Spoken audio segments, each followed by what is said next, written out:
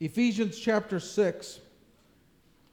The heart that I want to display to you, the reason that I want to speak on this topic is because this is truly my heart. I want you to know God. I want you to know who God is. People who know God will pursue Him. People who know God will love Him and trust Him and believe in Him. And so this morning I'd like to speak about, and I don't want to say it's a series, but it really is just an emphasis of what I want to share with you, and that is defending God's Word. Defending God's Word. And I've spent these last few years reading about and learning about people that mock the Word of God, that belittle the Word of God. And I'm not talking about inside the church. I'm talking about people of this world that tell us that God's Word is nothing. It's just a fairy tale.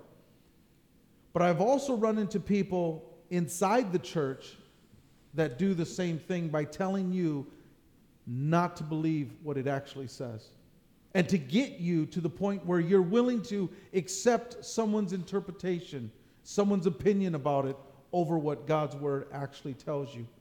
And so my heart is about defending the Word of God, because I believe this, that my goal for you as a pastor is to help you know God. It's not to be just this guy who teaches you and you feed off what I say and then you survive. No, that's not the point. That's not the point. That's not my job. My job is to help you know who God is. And the only way that I know how to tell you to understand who God is by showing you how I've come to know Him, and it is with the Word of God. I believe that you will never have a depth of a relationship with God if you are not people of the Word. But we've come under attack from our society. Ephesians chapter 6, verse 10 says this: "Finally be strong in the Lord, in His mighty power. Put on the full armor of God, so that you can take your stand against the devil's schemes. For our struggle is not against flesh and blood, but against the rulers, against the authorities, against the powers of this dark world, and against the spiritual forces of evil in the heavenly realms. Therefore, put on the full armor of God, so that when the day of evil comes, you may be able to stand your ground. And after you have done everything to stand firm then." And he goes on to explain the armor. But I want us to just take a moment to consider what Paul is telling the church. To put on the full armor of God. Why? So that we could take our stand against the devil's schemes. And unfortunately, we're not too familiar with the devil's schemes anymore. Paul knew that the devil had a plan, he had a purpose, and he had a desire to fool and deceive you and to rob you of understanding the very relationship that God wants with you.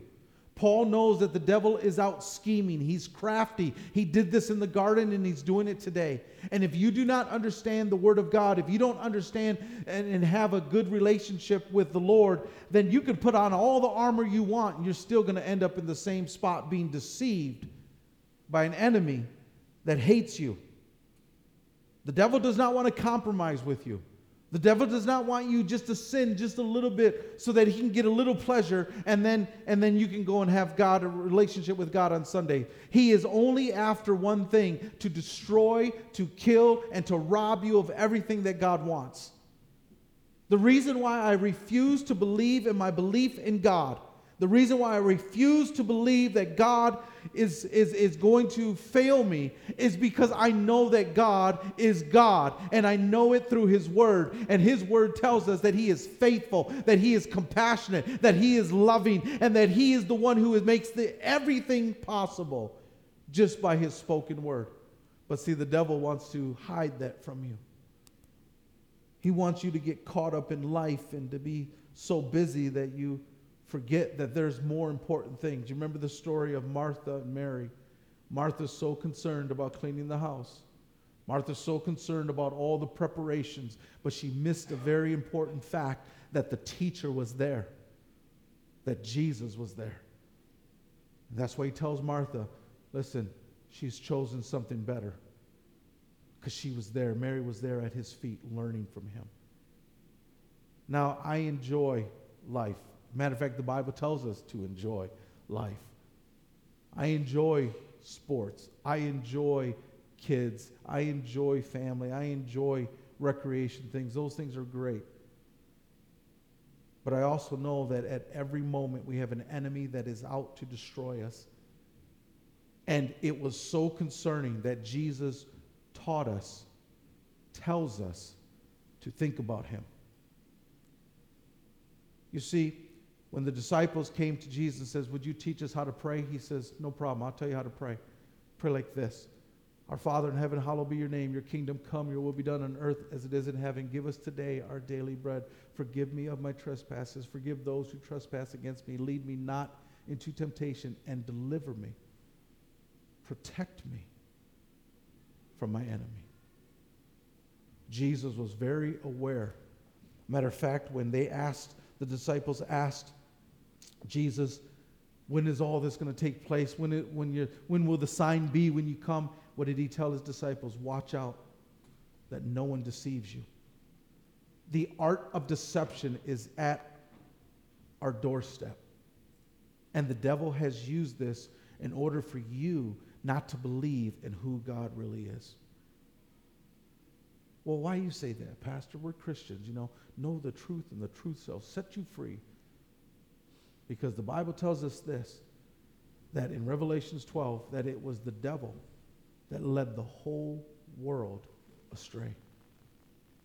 The whole world. Now, I'm not saying that we are under deception right now from the enemy, but I will say this. If you do not believe God's word, you have fallen for his deception, because he is not. God is not who he says he is.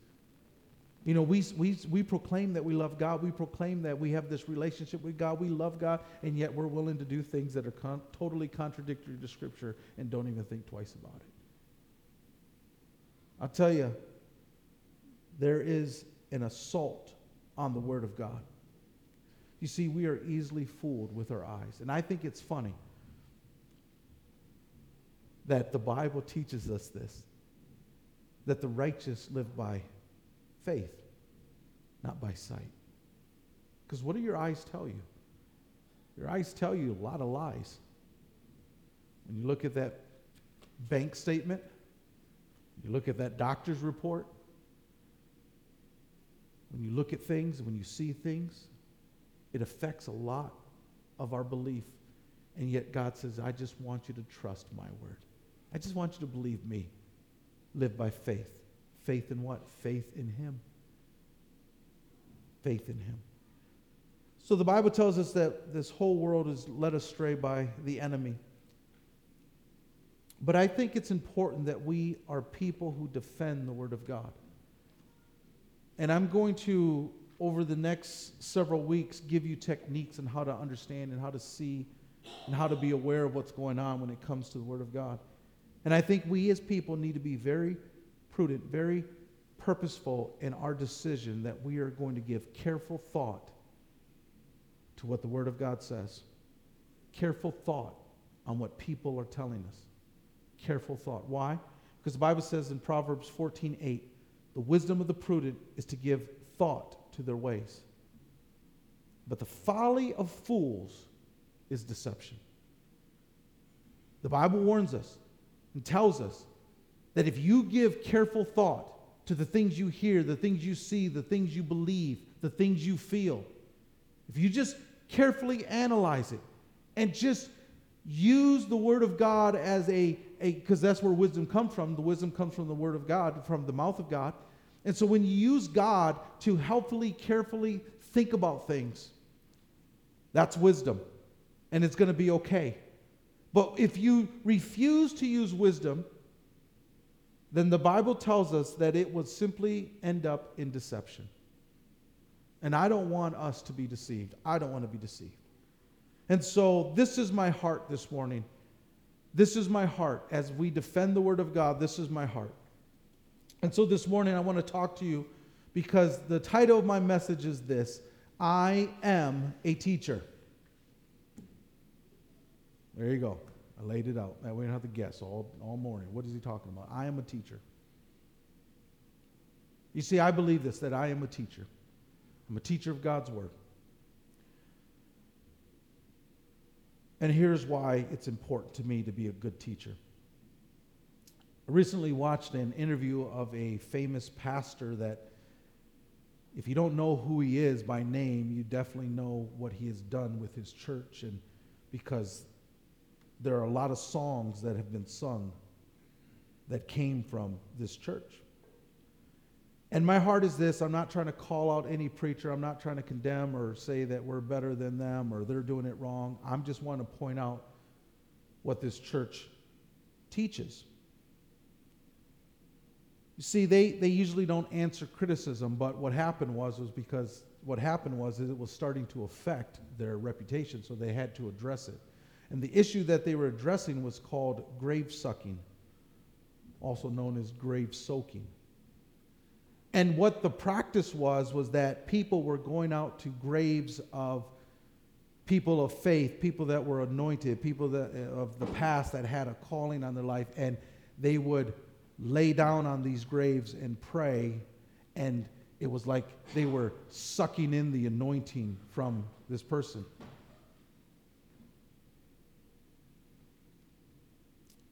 So I'm watching this interview, and one of the leaders, and how it got out was the pastor said that he wanted to honor the people of the past, that we need to honor the people that went before us. And he would go out and go and visit graves of Finney and different evangelists, and there was something that would happen there. And then one of their leaders went out to a grave, and they had a wonderful experience of God at this grave and told it to this leadership class. And next thing you know, everyone's going out and they're laying on these graves praying. Even the pastor's wife was photographed as she is laying on this grave. And I'm watching this interview as they're going through. And it was because the pastor kept coming back to it. I want to honor those who went before us. I think it's important to honor. The one thing that you did not hear in this interview was any biblical reason why he was doing this. There was not one Bible verse ever mentioned. Now you say, well, you don't always have to mention a Bible verse. I know that. I understand that. But at least your ideals should be based off of something from the Bible. And the only thing that I could think of was Luke chapter 9, where Jesus said to another man, "Follow me." But he replied, "Lord, first let me go and bury my father." And Jesus said, "Let the dead bury their own dead, but you go and proclaim the kingdom of God." Jesus was telling this man to forget burying his father. Now, isn't that something that would bring honor to his father? Isn't that honoring his father? Jesus is not concerned about those that are gone. Jesus is concerned about what we need to do, and to what we need to give us an opportunity to do what God wants us to do in this life. So as this pastor, like I said, you've sung songs from this church. You've probably read books from this pastor. But the point is this, is that there was no biblical evidence or reasoning why this pastor would promote grave sucking or grave soaking. Now, why is this important to me? I'm not here to bash on a ministry. I'm not here to condemn people for doing this, because God knows their heart. Just like sometimes there are very religious churches that have evil intent in what they do, but that people still find Jesus. People still find Jesus. And so I'm not here. That's not my heart. But I am here to point out that the reason why I'm speaking about this subject is because I believe that we need to defend God's word. And so I want to be a teacher. I want to be a good teacher of God's word. As Christians, we believe the word of God, and we believe that God's word is God's word until it conflicts with our personal understanding and education and intellect. We believe God's word until it conflicts with what we really believe. We believe God's word until someone tells us something different. We believe God's word until we trust what other people tell us instead of what God's word tells us. There is a danger of not knowing the Word of God. I mean this. There is a danger of not being biblically literate, because there is a new form of teachers that are going around in the church that are leading people astray from God. When I was researching the accuracy of the Bible and taking God at His word, I ran across a gentleman that gave a warning to the teachers that are teaching things to the church. So here I am, I'm researching a subject, and this man took a completely opposite view of Scripture that I had. He was very shrewd about it. He said, listen, you teachers that are teaching these things, you will be judged and you will be held to a higher standard. He quotes James 3:1, not many of you should become teachers, my fellow believers, because you know that we who teach will be judged more strictly.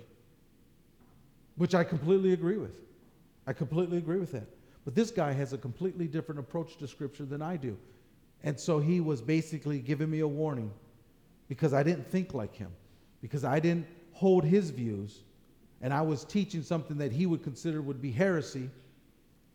He throws this verse out there. And yet the same guy who did this warning goes on and to teach, and he begins to teach things that are not even found in Scripture. You see, this is happening in the world of the church today. Teachers that are teaching things that are completely opposite of the Bible.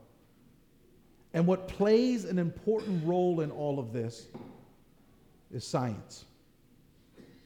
Now, I know that, if I would have studied knitting for 3 years or crocheting for 3 years, I probably would be talking all about crocheting. I know this. And science to me has been my world for the last 3 years.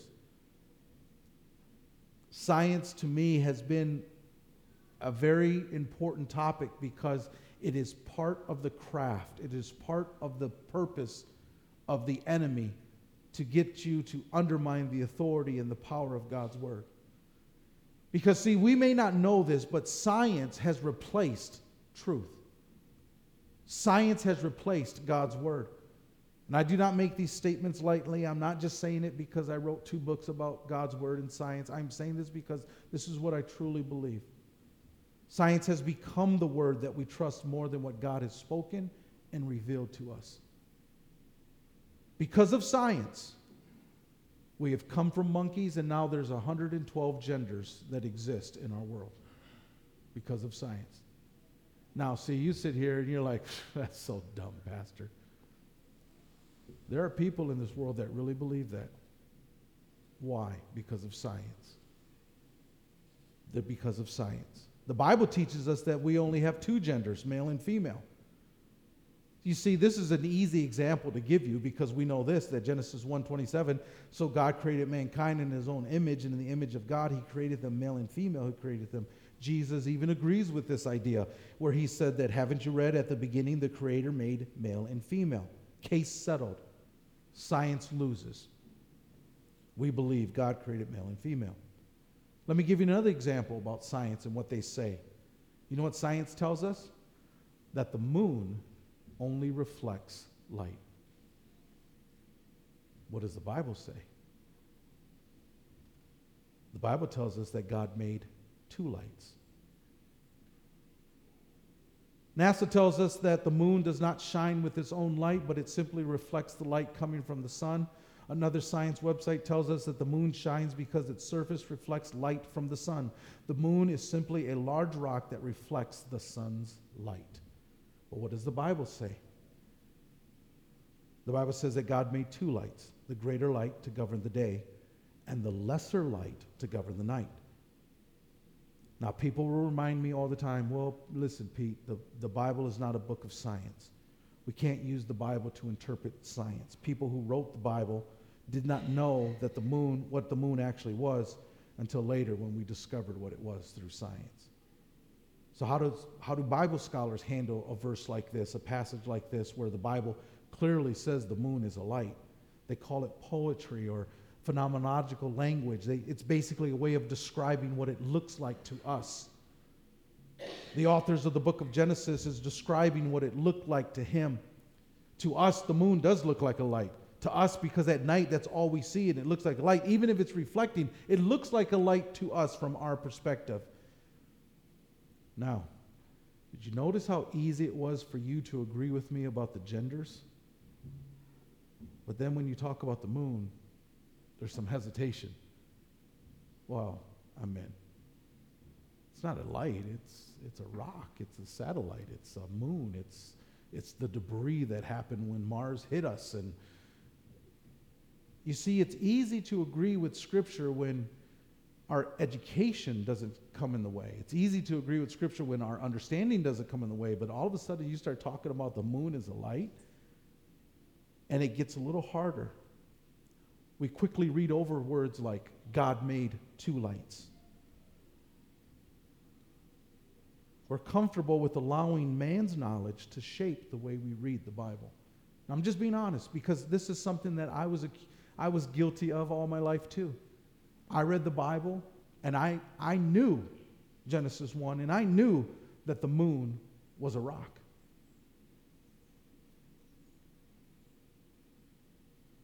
But the Bible tells us in Ezekiel 32, verse 3 says this, "This is what the sovereign Lord says."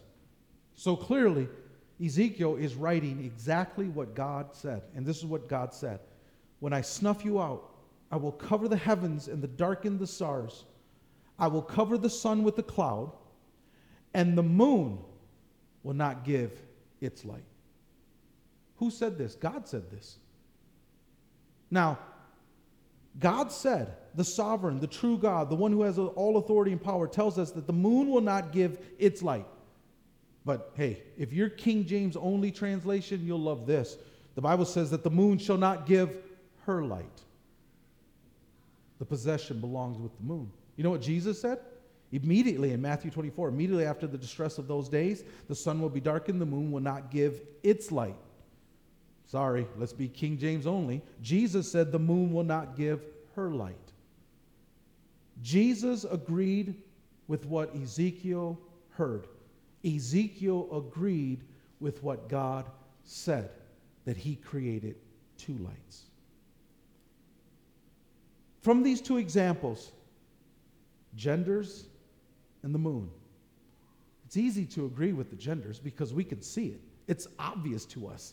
I mean, you can say whatever you want, but a man is a man and a woman is a woman.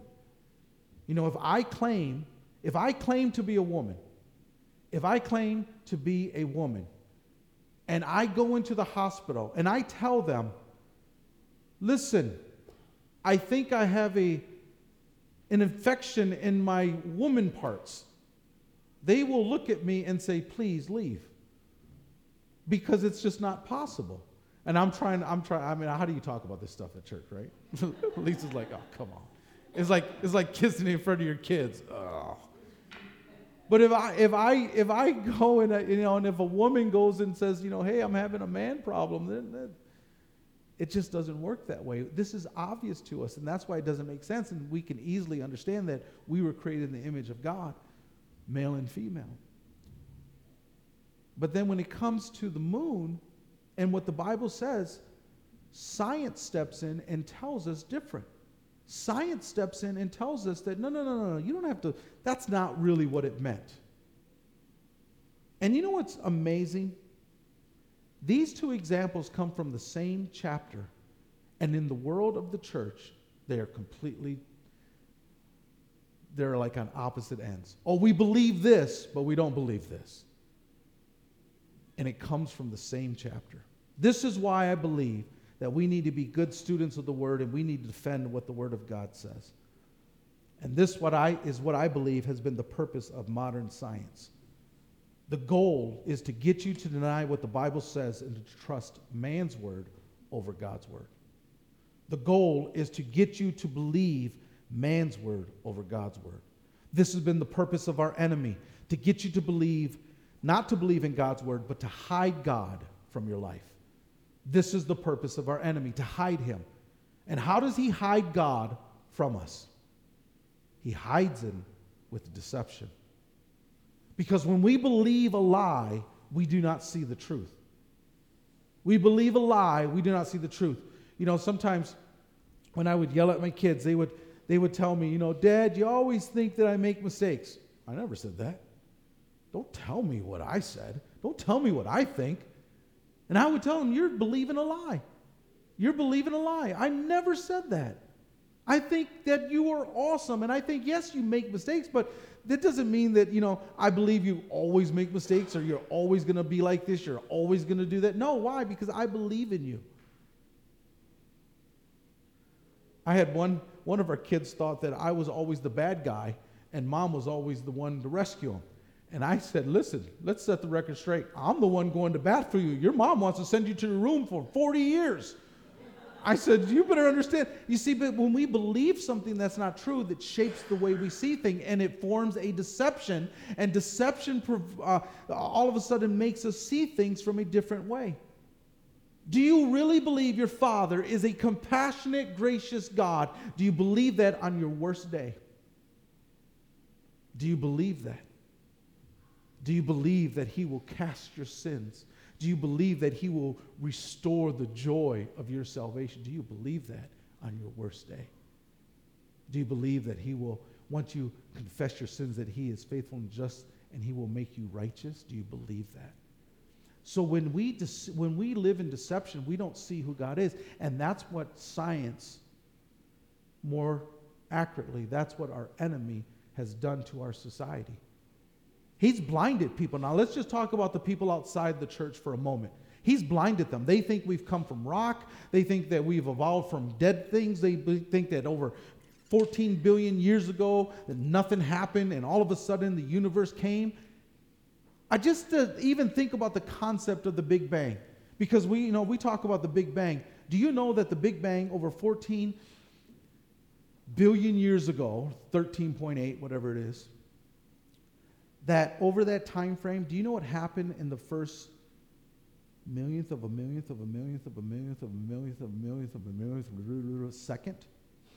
They literally take a second, the first second of the Big Bang, and they divide it up millions of times. And they say in that little small sliver was called inflation, that everything, and then it slowed down. Within a millionth of a second. And then now we have the universe. Because that's the only way they can explain their theories, is to make stories up. Now, the world believes that. They believe we've come from rocks and monkeys and toad poles and whatever it is. They believe all this stuff. That's why they don't need God. That's why the Bible tells us that they are blinded by the enemy. They don't know who God is, that the enemy has blinded them. But what about the people in the church? Oh, don't worry, Pastor. You see, the devil isn't going to mess with us because we're Christians. Oh, he wants to deceive you just as much. And if he can't take away everything, he'll start chipping away at things, small things. So eventually, maybe you'll stumble. You'll give him a foothold, and he will cause you to stumble. So I think it's very important to consider our enemy, because in the world of science, in the world that is out there, it tells us everything opposite of the Bible. And I will show this as we venture forward. So I said I'm a teacher. James 3:1 tells us this: not many of you should become teachers, my fellow believers, because you know that we who teach will be judged more strictly. I believe this verse. I believe it's true, and I think there is going to be judgment on those who are false teachers. But I'm going to tell you this with all confidence: I'm not worried about myself. I'm not worried about myself. Now, I'm not foolish enough to think that just because I, am a preacher, I am, not guilty of saying things are wrong. Yes, I misquote things. Yes, I say wrong names sometimes in different places, and Lord knows I can't pronounce half the names in the Bible. I make mistakes, I understand that, but I'm not worried about God judging me. Why? Because my foundation is built upon the truth. My foundation is built upon God. But there is a danger to people who teach false things.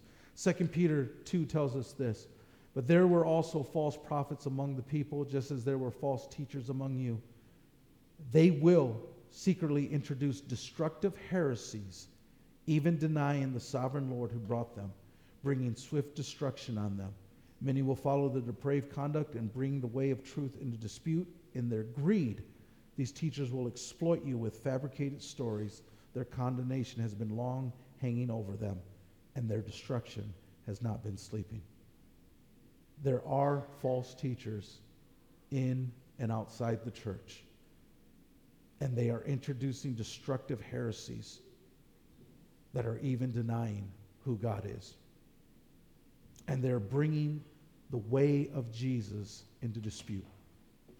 They're bringing God's word into dispute. And they will exploit you with their stories. There are false teachers among us, even in the church. 2 Corinthians 11 tells us this, and no wonder, for Satan himself masquerades as an angel of light. It is not surprising then that if his servants also masquerade as servants of righteousness. Paul is telling us, listen, the devil is nothing more than just this fallen angel, and he goes around and he pretends that he's this glorious and great thing. And the people who follow him, the people that Jesus said, follow their devil, follow their father, Jesus says, or Paul says, that they go around and they masquerade as servants of righteousness, people who we would think are bringing us closer to Jesus, but they are leading us farther from the truth. That's why Jesus tells us that there are people, many that will come on that day, say, Lord, Lord, didn't we do these things? Didn't we prophesy? Didn't we cast out demons? Didn't we heal the sick? I never knew you. So it's important to understand God's word. So as your pastor, as a preacher of God's word, I have no problem standing before God and giving account of what I teach. Now, I am not saying that I know everything. I'm not saying that I'm the smartest or I'm the best scholar you'll ever meet. But I am telling you this, that I will give account to what I teach. And I do not believe that I will be condemned by my God. Because why? My teaching, my faith is all based upon one thing, Jesus Christ. And it's his word. And I'm going to take him at face value. Over the next several weeks, I'm going to give you reasoning why I believe this is important and reasons why I believe we need to hold on to God's word. The first thing I want us to do as we bring this to a close, and like I said, this for me, this is a different way of presenting this, because in my heart, I'm just a preacher. But God has asked me to be a teacher for this moment, to teach you how to know his word, to teach you how to know him. The first thing that we need to do is we need to be people of God's word. The Bible tells us in 2 Timothy 3:16 that all scripture is God-breathed and is useful for teaching, rebuking, correcting, and training in righteousness, so that the servant of God may be thoroughly equipped for every good work. I want you to leave with this thought this morning, because here's your homework for the week. Get into his word. Just get into his word. I don't care where you're at or what, if you're following a Bible program or you're one of those, let's just see where the pages end. I don't care. Get into his word. Find a translation that's easy for you to understand. You know, a lot of times people speak, oh, you got to just King James only. King James is simply just a translation in English. Jesus, when he quoted the Hebrew Bible, he used the Septuagint, a Greek translation of the Hebrew language. It's God's word. Just get into his word. Find his word. If you have a hard time reading, listen to it. If you have a hard time listening to it, read it. Whatever. Just get into his word. And here's what I want. Just you to do it a little bit more. Just do it a little bit more. Spend time in his word. Because I believe this, that as we go through this teaching, the more you get into God's word, the more this is going to be real to you. And you're going to see the dangers of deception that has fallen upon the church, that has fallen upon people. The Bible tells us that all scripture is God-breathed. The ideal of God-breathed is this, that communication that has been inspired by God. It initiated with him. It initiated with him. When you go and you meet someone, someone has to initiate it. It's not just random chance. When I met my wife in college, I initiated conversation with her. I made the effort. You have to understand that God's word has been given to us, revealed to us by God. It started with him. Scripture was inspired by God to communicate what God wants us to know about him. So you have to get into his word. All scripture is God-breathed. It is revealed to us. We didn't discover this truth. It was given to us. Now, there are many great tools out there to help you. There are things like devotionals and things like, people that will talk about the Bible. I enjoy listening to commentators, and I enjoy listening to people in podcasts, and I enjoy reading, books that highlight God's word. All those things are good. Those things are helping you, yes. But there's nothing that replaces God's word, because it is what feeds you. It is what it brings that living and active life into you. It's the Spirit of God that resonates within you. So get into his word. It is initiated by him. And the Bible says all scripture. It literally means the totality, the whole, everything found in God's word has been inspired by him. So when you have your devotional time this week, this is your homework. When you have your devotional time this week, all I want you to do is take your Bible and just say, Father, would you speak to me? Would you speak your word to me? And I guarantee you, he will show himself to you. The Bible says those who seek the Lord will find him. I think that's interesting, because how come God just doesn't reveal himself? How come God just doesn't reveal himself right away? How come we have to seek? Because I'll tell you this, he's worth finding. When you really desire something, you will seek it. When you really want something, you will go find it. I remember the first Christmas as my wife and I were married, and we were over Mom and Dad Ashpole's house, and we had our Christmas time there, and it was fun. It was exciting. And they had this dessert that I didn't understand. It was like booger cake. Well, moco cake, right? Because, growing up, it was like moco, and I was like snot. I always thought of it snot. And so they had these moco cakes, and I didn't know what these things were. And I ate those things, and I found out that I really liked it. And because I was the outsider of the family, I was the only one who woke up before the sun came up. And so that very next morning, I went looking for the moco cake. And you know what? I found it. I ate it. I enjoyed it. And then a few hours later, I heard, hey, who ate Chad's cake? I saved it for him. Or it was Tom's cake or whatever it was. And I just looked at him and I said, honey, we got to go. We got to go. Right? When you enjoy something, you seek after it. You go find it because it's valuable to you. And the Bible says that if you have that kind of desire with him, just seek him, find him. He's going to show up. And he does it through his word. And so let's be people of his word. Amen?